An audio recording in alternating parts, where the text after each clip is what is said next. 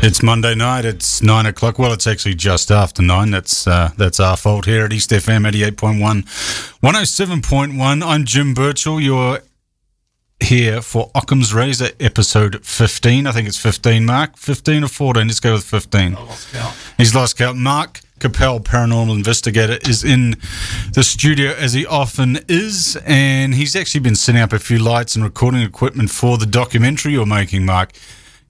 Give your documentary a little bit of a plug while you're here. I appreciate that, Jim. It is on New Zealand's Bigfoot, or Moihau Man, one of its many names in New Zealand. Rapawai, the Marororo, excuse the pronunciation. So, yes. That sounded about right to me, mate. I tried. You tried your best. But luckily we have an expert, I think, in Te Reo, in the... Well, more of an expert than Mark, anyway, in Te Reo. Oh, sure. Special guest tonight, Devon Wally. Pronounced Wally? Yeah. How are you, Devon? I'm good, thanks. You're here to bring across your thoughts and share your experiences of when you went to the territory where Mark goes to look for the Moihau Man, or the New Zealand's Bigfoot, which we've touched on extensively on the show.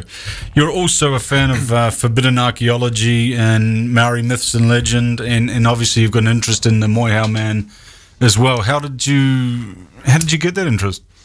I guess a lot of it started back when I was young. I had a few paranormal experiences that opened my eyes to things. What sort of stuff? More ghostly stuff that I've experienced when I was younger. One, namely, the big experience that I had was actually seeing an apparition at my grandmother's place. She actually passed away there as well. About 10 or so years ago. But this is going back, like I've just turned 30. This would have been probably when I was about 6 or 7 years old. Sure. And was it a full-bodied apparition, or what are you dealing with? Yeah, a full-body apparition. The person wasn't looking at me. I don't know whether they even acknowledged I was there or not. I just noticed somebody unusual leaning out over the balcony whilst visiting my grandparents. Cousins and I were playing outside. It wasn't a drunk uncle or anything, was it? No. This guy was older than my grandparents were at the time. Like, he was wearing a long sleeve maroon checkered shirt. He had a pair of old faded jeans and sort of like a bush shirt, sort of from the 50s, 60s, something like that. Yeah, something similar to that. Yeah. And he had some old sort of brown boat sort of shoes on. But what the creepy part of the story is, actually catching up with family many years later. It was just after I would have been about 18 or 19. I was at a family gathering, and it came up about my grandmother's old house, and my uncle had a few experiences there of his own, and he described experiences with an old man. Was that right? Yeah. Where was the land? Was it up the north of New Zealand, or? No, this was in Manurewa. In Manurewa, okay, so South Auckland. Yeah, South Auckland. Okay. Yep. Pretty rich sort of indigenous Maori culture in those areas, though, as well. You find a lot of scattered around the volcanic areas. You find a lot of kumara pits or sweet potato pits and that sort of stuff. That's right. It's an area that was inhabited, by the indigenous people and lived in by them as well. So, it's kind of spook central, really, isn't it? It is, yeah. And if there are the many stories also out there of supposedly people here before. Before the Māori people have stories of people that they encountered when they first came to what we now call Aotearoa. Now, that's obviously a point of conjecture in New Zealand. It is. It's an established, well, not an established fact, but it's fair enough to say an accepted fact that Maori were the indigenous people of New Zealand, or at least arrived before anyone else did. But obviously that's a counterclaim to that. And there has been arguments. I've seen even people talking about Chinese being the first to visit New Zealand or settlement even before the Maori. But you've got other ideas, haven't you? I just referenced the stories that I've also read from older kaumātua and what have you. A kaumātua, for those listening, is a respected elder within Yes. Within Maoridom. learn knowledge of their people and their iwi and hapu and what have you. But there are some very interesting accounts and stories out there of people and other things encountered in our country. Sure. That's where a lot of my sort of interest comes from too. I've seen you've done a bit of research on the possibility of giants, or giant skeletons have been found in New Zealand. Yeah. Well, there's, funnily enough, those are also mentioned in Māori myth as well. What stories do they talk about? Namely, a taller race of people, not mentioned as a hairy hominoid or anything like that. Mainly another sort of tribe of people. Yep. Usually mentioned as lighter of skin complexion, a reddish sort of, probably what I've heard is akin to Native American sort of skin colour. Yep. With anything from auburn, from blonde to auburn to reddish coloured hair, basically. Oh, is that right? But these are the stories. And what's the science on that? I mean, has there been any respected historians or anything advance a theory towards that way of thinking? Well, it's funny you mention that, because a lot of the skeletons that are found throughout the world, that are picked up by museums and things, they do attribute some of the hair change due to environmental factors. For example, somebody could have had black or brown hair, but due to the environmental factors of where the body was, the hair could turn so lightened by the sun or something like that. Or but perhaps the diet as well. If you're eating a whole lot of red sweet potatoes or kumara, your hair might turn red as well. If that's your core. But I mean, if that's you hear all these stories about people eating carrots and turning orange, and I think there's some truth to it. Yeah. So maybe the same's happening with kumara. I'm not sure. So much beta carotene. Absolutely. What I know of giants is basically what I've read in paranormal literature and on the internet, and pictures of Photoshop pictures of giant skulls and so forth. There is a few instances in history where it's probably not as explained away as easily, like the giants of Castelnau in France, which basically was 3 bones that were discovered around 1890. And depending on what you attribute each bone to be, there's a bit of conjecture over what's a tibia and what's a fibula and all this sort of stuff. The skeleton is proposed to be sort of 11 feet tall. Wow. So, I mean, have we just got a genetic freak here? Well, I mean, for me, I would have to see sort of a whole village of 11-foot tall people to think there's some sort of missing link, in anthropology of the area. But I don't know where you sit with that. It does tie into the myths that I don't like to use the word myths, but let's go with the what's a good word? I don't know. They're almost like woven into the rich tapestry of Maori. Almost New Zealand origins. Yeah, basically. The origins of the people, Yeah.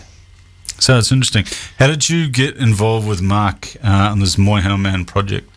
I through in my own time doing my own research and things, I had, and obviously in reading the stories, I'd often wondered if anybody had taken the time or the effort to explore our country, because I know there are a lot of places in Aotearoa that are vastly unexplored by foot, Yeah, we spoke last week, was it Mark, or I think with our friend Sam who came in last week, and we were talking about the depths of Fiordland where they once released moose, and people have seen sort of moose and long extinct birds such as the moa and things like that. But the terrain does lend itself to that.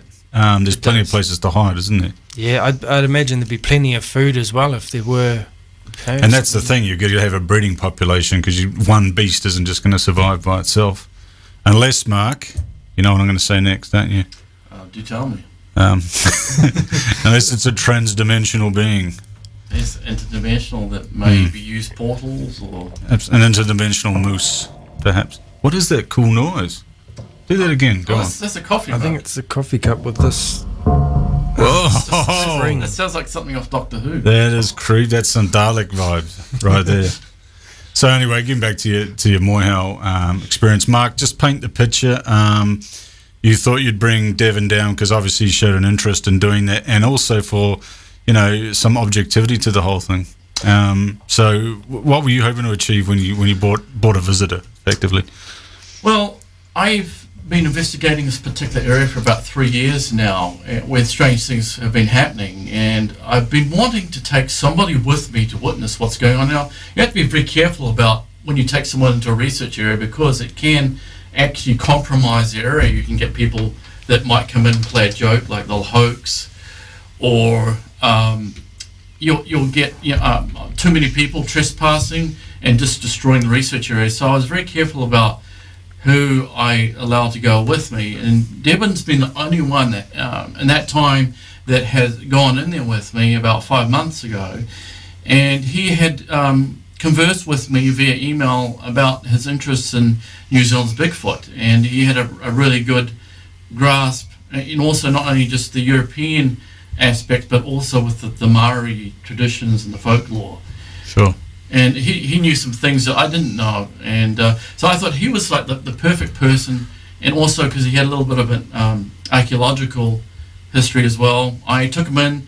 I said, look, when I take you in here, just have an open mind, have a look around, just listen very carefully, and so what I'd like to do is have him express what he experienced there without me having any input. For those of you that follow what I do, know some of the stuff that's happened out there. So I was really hoping, I didn't know what was going to happen. I said, look, I can't promise anything to you, Devon, but something might happen. Okay. And what happened? Well, I have to say it was a very interesting location. I, for one, was looking for all sorts of reasons to explain these trees that were torn down, basically. I always approach things with an open mind, and was that one of the first things you noticed when you got to the research area? Yeah, well, these trees, some of them definitely wouldn't even be able to put your arms around them. They're that big. So it's going to take a fairly substantial sized beast to knock one of those over. A tremendous amount of force. And That's those trees. Mark's just showing us a picture at the moment of some of the fallen trees. Okay, that's you got to have a few gym muscles to do that, don't you? Yeah, Hey? definitely. Like a digger or two. You won't be skipping leg day if you're ripping those size trees out of the ground. Yeah. Well, the other interesting thing was they weren't all sort of pointing in one direction. Like, it wasn't like a wind had come So from. it wasn't a weather-beaten thing like you'll see trees on the coastline that are all facing the other opposite direction. Yeah, or the direction of the wind. they were all splayed, and we also. Sorry, when you say splayed, sort of like someone's run through there and knocked them all over. Is that sort of what you're getting at?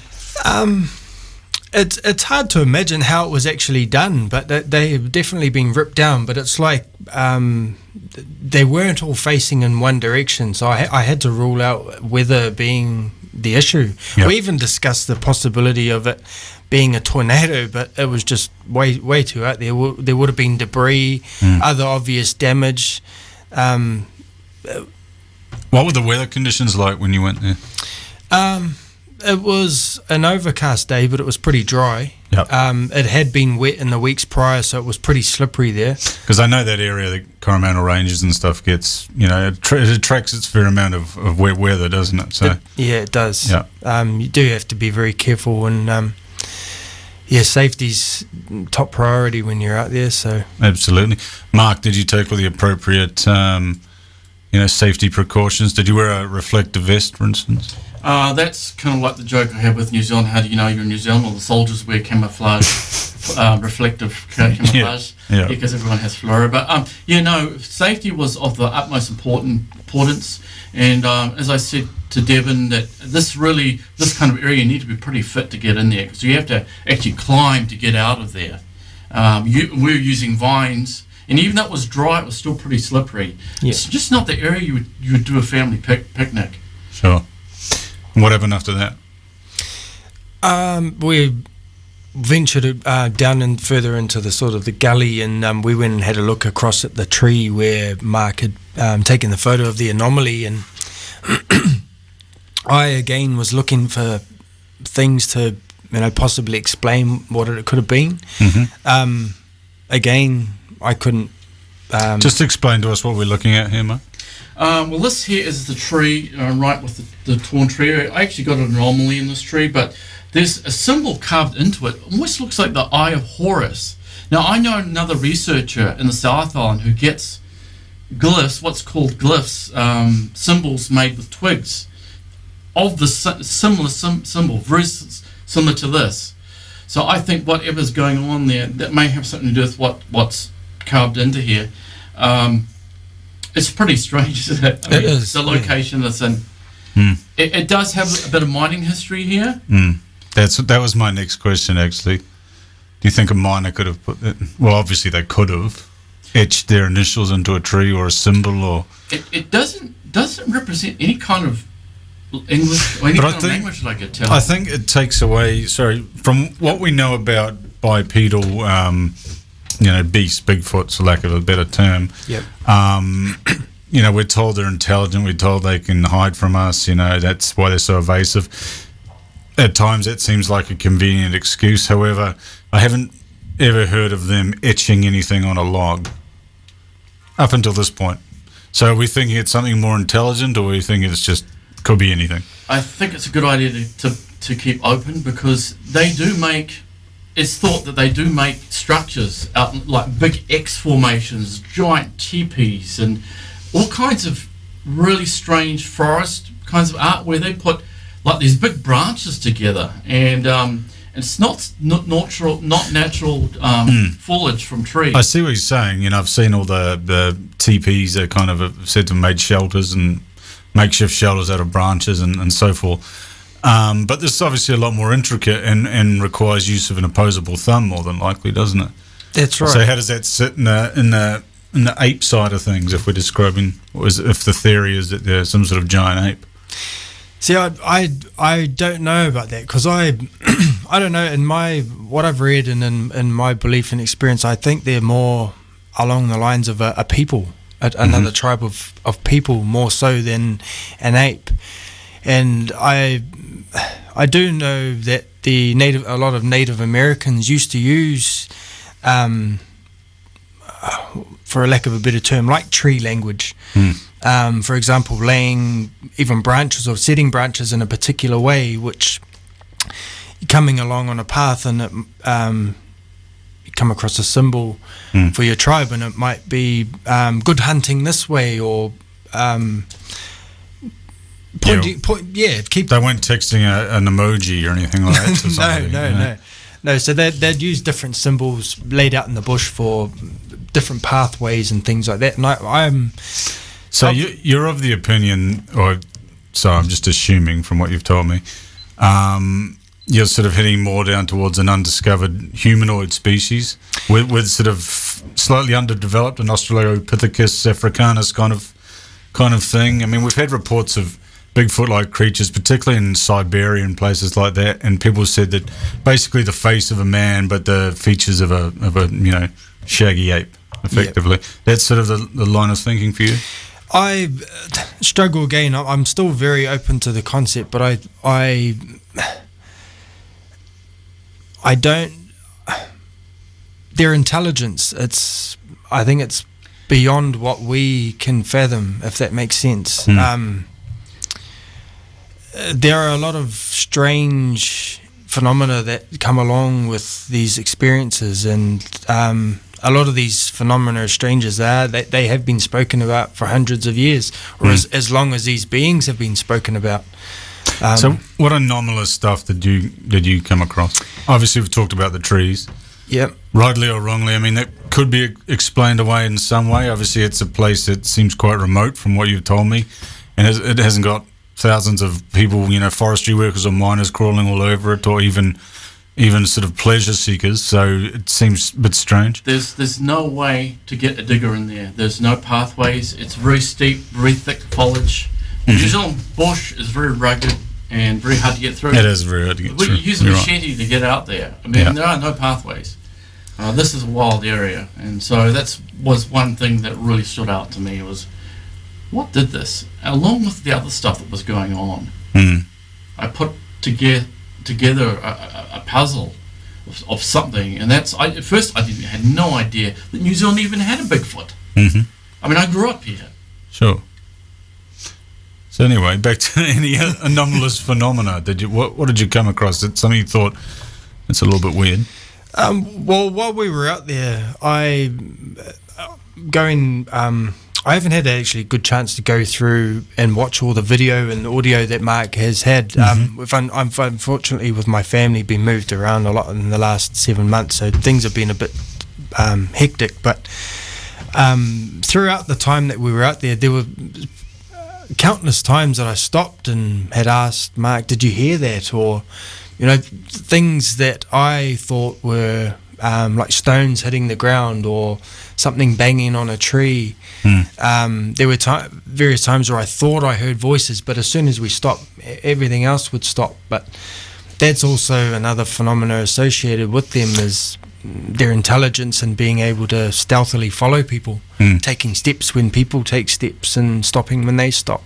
And Mark, did you hear anything at the same time as Devon did? Yes, I heard one of the first things I heard when we got in there. Usually stuff happens in the first 10 minutes when you get into the actual ravine area. There was something knocking on a tree that was picked up by one of the camera mics. I heard it with my ears. I said, "Devon, do you hear that?" There was something knocking on a tree, a deliberate tapping for about 30 seconds. So this is caught on one of the camera audios.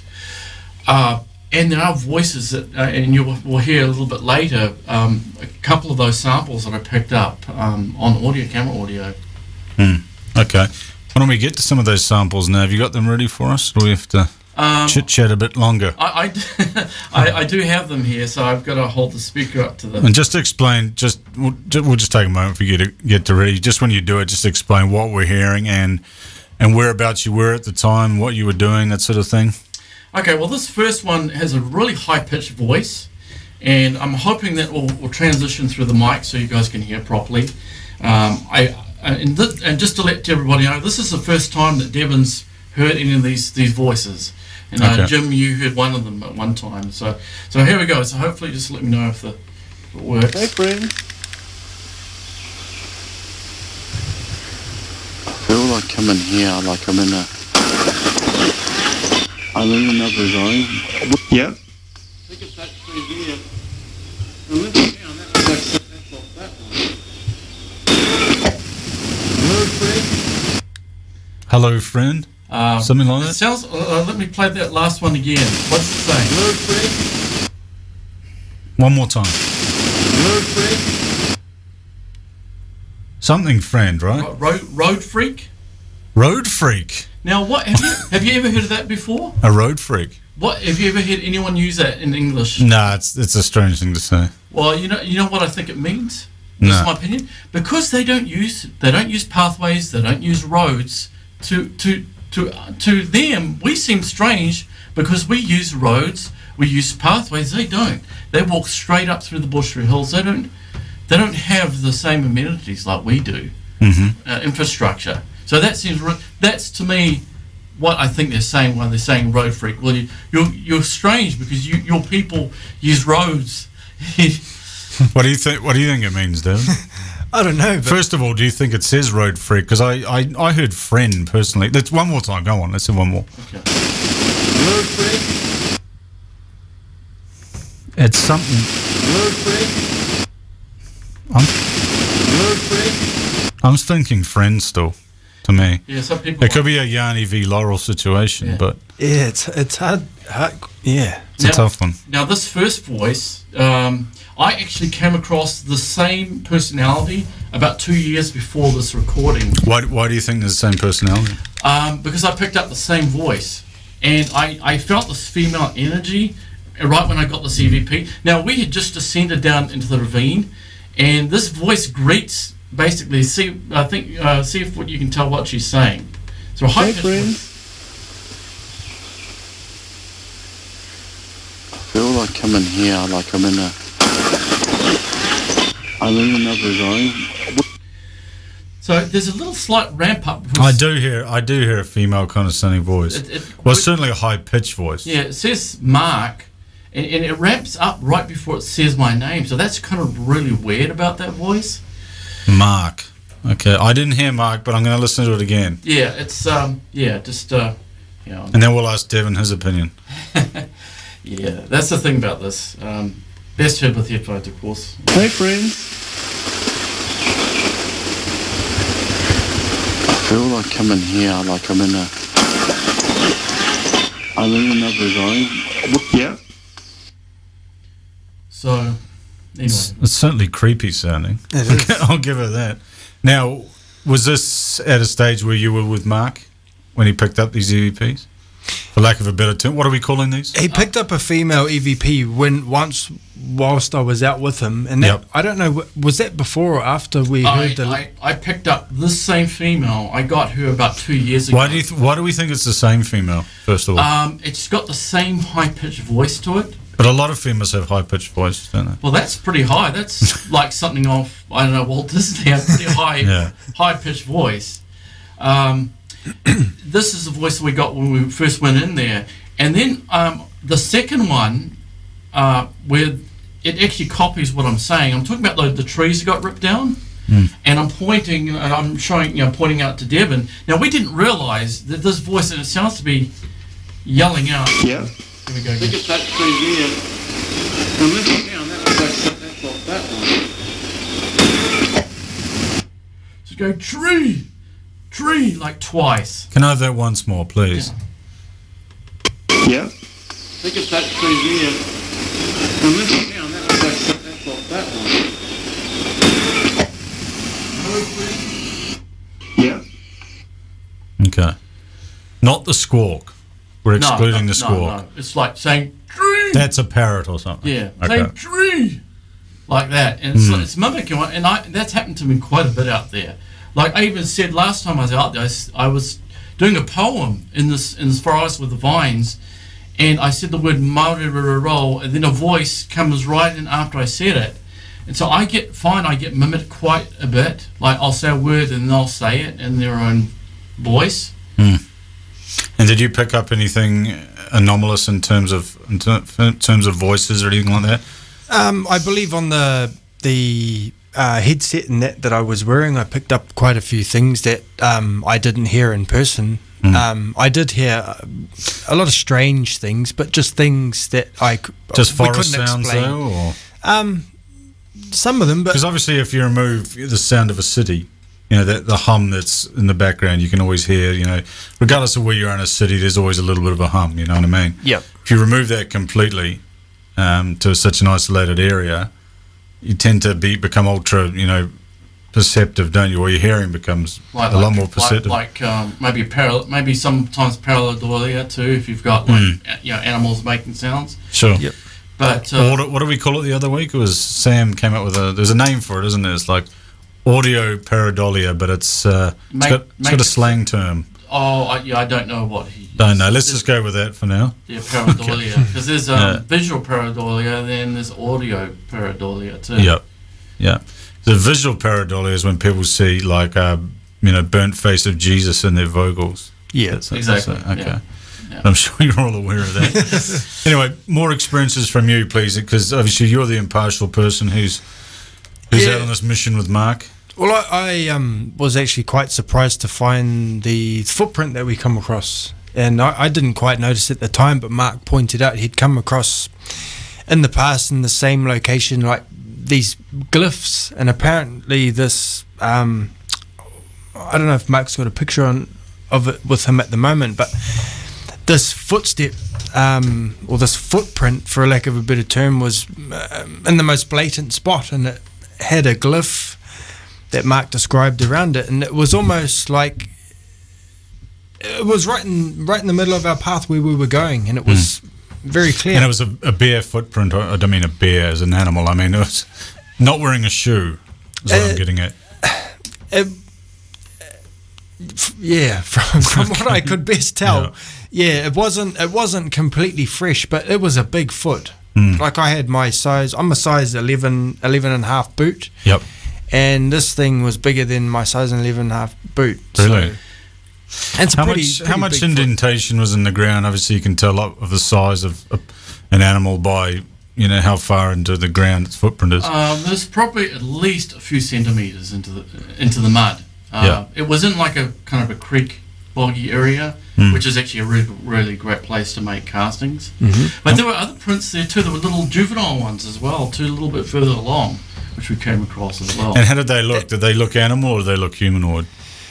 Even the smaller ones even looked humanoid. And I was saying to Mark, this is not a place where I'd want my kids running around, because we were also finding various places where we could see where pigs had been rutting. Big New Zealand wild pigs are pretty vicious too. They are. You don't want your kids getting caught near one of those things. So No. those little footprints were bizarre. Yeah, I found another one by the creek, by what I call the Sasquatch Playhouse area that I took him to. I found this bottle and these bricks inside this small grouping of kauri trees, and a group of about 30 or 40 of them had been moved. I found this fresh wall. When I came back, the time after that was gone. There was one left, and then there were the older ones inside the tree. Just like kids would make like a little playhouse. It was almost like that, but who would move these heavy cinder blocks out of a very wild area? You probably need like a helicopter. I mean, there's just no practical way to carry these blocks out of the bush there. It's crazy. What if you had a little mining train though? Could they be moved on that? It's where would I wouldn't. There's no tracks out There's there. no tracks? I wouldn't be able to tell you where the track would be, where they would be taking it to. It's very dense all around. Like you can't, basically you got to walk 10 feet in front of you to see another 10 feet. Yeah. It's very hard to see. And how did it make you feel kind of spiritually? And because you're a pretty trippy cat, you know what I mean? Like, how did it make you? Did you tune into a different frequency? I definitely felt there was an energy in the place, but whether I did have my. There are many stories even about them being able to perceive our intentions and what we're aiming to achieve when we actually go into their environment. And I remain really open-minded, like Mark said, because I wasn't really sure how they would respond to me being there as well. Obviously he's formed his own little relationship with them and has had his interactions. I didn't really know what to expect, whether anything would happen or nothing at all. So I remained open to the possibility of stuff happening, and there were definitely some strange things that I couldn't explain. And I don't think Mark and I remained open-minded throughout the experience, and were open-minded, but nothing was conclusive to you. Conclusive on either side. So we couldn't prove one way or another that it was a particular type of bird that did it, or that it was what we thought it was that made the noise. But I mean, when you found the footprint, and you mentioned there's smaller footprints as well. That's pretty compelling evidence, isn't it? Yeah. Did you take a cast of it? You said not those particular ones. I have taken a couple of casts in the past in earlier footprints. Some of them are very clear. You can see the toes in there. I mean, logically, who would walk around with this cutty grass, blackberry, no shoes on? Yeah. It is completely foreign. And us in today's society, we wear shoes. Our feet are very soft. We can't handle that kind of rubber. Maybe like native people could, live in jungles, but not us and not modern man. No. There'd be mosquitoes galore. Oh, there's a lot in summertime there. Yeah. So it'd be an unpleasant place to set up camp, probably. Yeah. It's not a tourist. It's not a tourist location. No. Even if you're a hermit, you wouldn't want to. Really? Be there. No, it's just too wet. Yeah. There's no real sort of stable ground where you won't get wet. There's a few odd places, but there's a lot of runoff where water would come down. So it's not where. I wondered if somebody had been living there. There are places I've come across where I've been bushwalking, come across people, but I couldn't imagine somebody staying there or living there. Yeah. It's just very, very inhospitable, and I just couldn't imagine, especially barefoot. Mark has his machete with him, but I was basically using my sleeves to push through a lot of stuff because it is cutty grass. Yeah. It's everywhere. Yeah. You wouldn't even want to be running through there, to be honest. So what would be the attraction of that sort of terrain to a bipedal Sasquatch? Moihau man. It's got good natural defences where public don't, so they can stay there without being bothered by the outsiders, except when Mark Capel comes along. That's right. But it's What about the Mozzies though? They'd be all over that big hairy man, wouldn't they? They're covered with hair, so they're better protected than we are. So I don't know. They can deal with conditions. They're made for the wild. We aren't. You were mentioning earlier, I thought actually it might have been your bio, Devon, when I was reading it before the show. Down the Central Plateau of New Zealand, I think you mentioned there was a Maori name for. Tell me again. The Maori name for the region was basically named after. I believe it's the creature. the Southern Alps. Oh, Southern Alps was it? Sorry, my mistake. I do know that because there is a instrumental done by an orchestra also of the same name, but the Māori name for the place was Ngā Puki Maeroero, which is the hills of the hairy man. Really? So make of that of what you will, but there are quite a few stories about the place, and one of them, interestingly enough, is a European account of a man out hunting who, I don't quote me, but I think he might have been hunting weka. Yep. When it was still legal at the time, and he apparently shot this bird, and this bird was scooped up and taken off quite swiftly, and When did that date back to, that sighting? This is very early, not very early, early 1900s. So I think it was about between the 20s and 60s. Okay. I'm a little hazy on my reference of that story, but it's going back quite early. It's amazing. We've touched on this before, but how many indigenous cultures have stories of hairy men? Exactly. You know what I mean? It is strange, isn't it? None of these tribes would have had any recent contact with each other. They may have when they came from their original homelands. At least the gene pool would have, so to speak. But it's just that these stories have followed them all around the world. Because just much every culture has got some sort of story, haven't they? Yes, Bigfoot has hundreds into thousands of different names, especially people like the Aborigines. Those that live close to nature, where they have to go into the bush for their food or whatever, they're more likely to have interaction. And it's quite amazing how you look at all these cultures and they have the same story about this wild people that live out there that don't live out in the open area like us humans, modern humans do. Interesting times. Definitely. Are you going to go back again? Oh, if I had the funds, I would be out there full time doing research. Absolutely. What about you, Mark? We know you're going to be back there. Last time I was out there, there were actual bipedal footsteps in the area where we got those footprints in the lower. How do you determine their bipedal footsteps? Well, you hear stomp, stomp, stomp like that. Very powerful. I've had them pretty close to me in the past, and when I had this stuff happen, I was like, "What the heck is happening in this area?" This is when I had no idea of Bigfoot in New Zealand. I started researching. What could this be? I have the paranormal background. I've had situations with ghosts, but not in the wild. Of course, by Skinwalker Ranch, I had this Bigfoot-like encounter over there where a rock had been thrown by us. It sounded like an explosion when it hit the ground. Now, people that interact with them, they sometimes get gifts from them. They will weave little intricate, like dolls and little gifts for people that interact with them too. It happens. Really? Where would I view one of these dolls?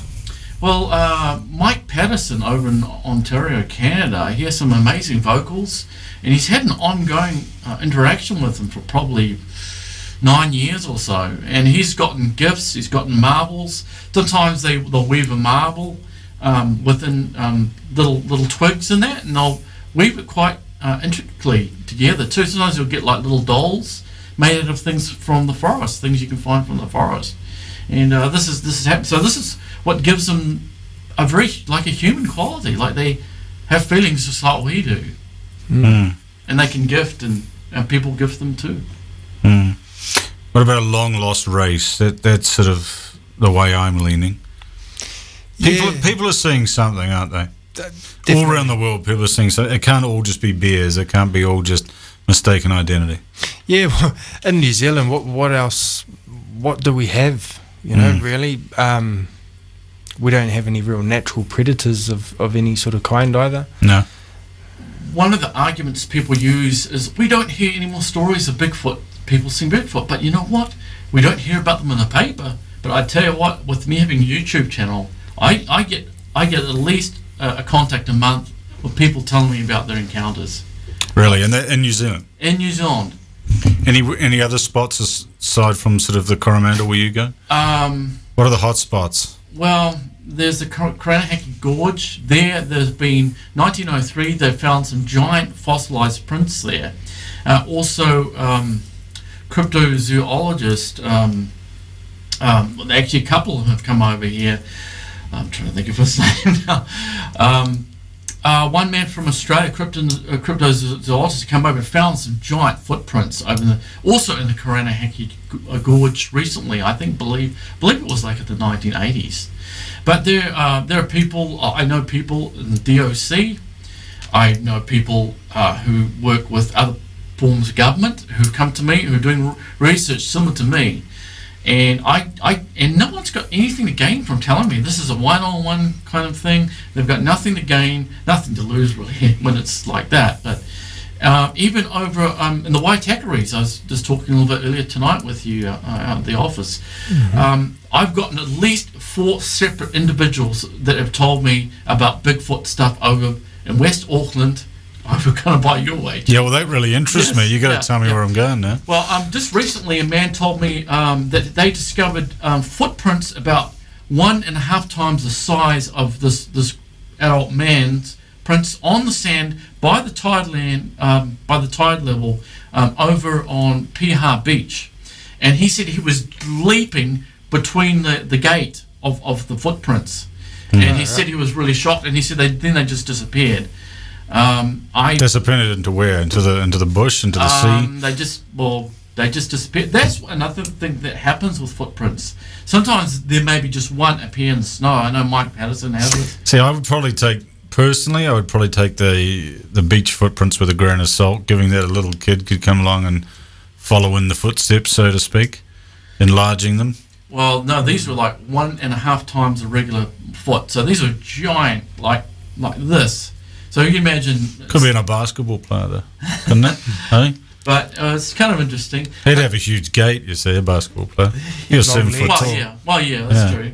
That's true, but... Especially if you're of high fitness level as well, your gate tends to be bigger because you put more... there's more bound in your stride, so to speak.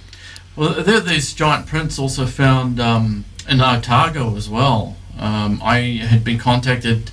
about the time that this started to go viral with the news outlets. People will confidentially send me photos of footprints they found, big ones. Sometimes they'll put their size 11 boot there and for a comparison shot. It's quite interesting. But for people that say there's nothing, it's uninvestigated. One thing for me is we talk about the need for a breeding population and adequate food supply. Wouldn't we find more corpses of... We talked about wild boars, for instance, deer corpses and things like that. Obviously, the leftovers can be manipulated by the carcass getting eaten by things off the forest floor or whatever, and just the natural breakdown of nitrates back into the earth and so forth. Why aren't we finding more carcasses that have obviously had their neck broken by a 7-foot bipedal beast? I would like to make a comment on that. You can make a comment. Yes. Go for it. In history, there was a man that found a cave with all these bones and shellfish in them, like something wild had been feeding off something in the wilderness and leaving this pile of seashells and bones, and along with finding footprints out there too. So there is strange stuff that goes on. There's a lot of berries and stuff, and there's birds that they could catch. Yeah, now see, I hear that argument as well about the berries. They feed on berries, and I've seen various illustrations and Sasquatch books and things. But if you're 7 to 8 feet tall, you're probably sort of 300 to 400 kilos. You need a few berries off the tree, aren't you? Yeah, well, To sustain that side of size. Well, just the that calorie input. Actually, there's a report in the South Island, a man who ran a pub. I actually spoke to a person who knows him, and he said he caught a Bigfoot stealing veggies out of his Freezer. garden. Yeah, I've heard one in the freezer, the Wakatipu Yeti. I don't know how much truth there is to it, because I saw it on the news a few years ago talking Freezer about robber. it, and it's a little freezer robber, and I think it was a good old story from down south, if you know what I mean. But they have talked to the Wakatipu Yeti, which is sort of down the Queenstown region, a resort town in New Zealand. There has been quite a lot of reports of this sort of thing happening, but again, it could be just sort of folklore. Who knows? Until we get, as you know, Mark, I get a little bit frustrated, and I just want some answers. You know what I mean? I want evidence. I want a corpse. I want something. Do you know what I mean? Do we ever think we'll get to that point? Well, It just sounds too convenient for me for people to keep saying, "Oh, they're so intelligent. They just hide from us and so forth." Well, think about the Are we panda. dealing with an animal, or are we dealing with a transdimensional being, and that's why we're not seeing them, because they're just arriving in our dimension for whatever reason. There was a man who runs a channel called Thinker Thunker on YouTube. He actually measured the dimensions on one of the Bigfoot footage, and he said their dimensions fit the Neanderthal, like the length of the bones, like in the arms and the legs. I understand what you're saying. Look, the panda. How long did it take for the panda to be discovered? There were reports of the panda, and they're not exactly smart.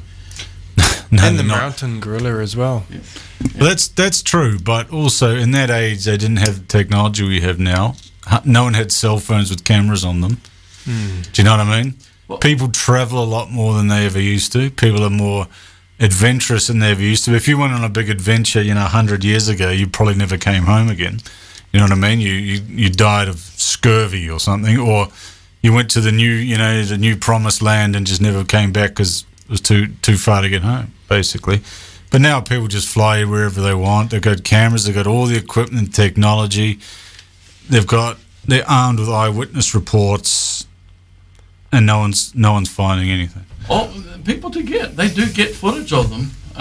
Sometimes, But it's always a grainy blur, isn't it? well, you think about it. Imagine coming across something that was ape-like and huge.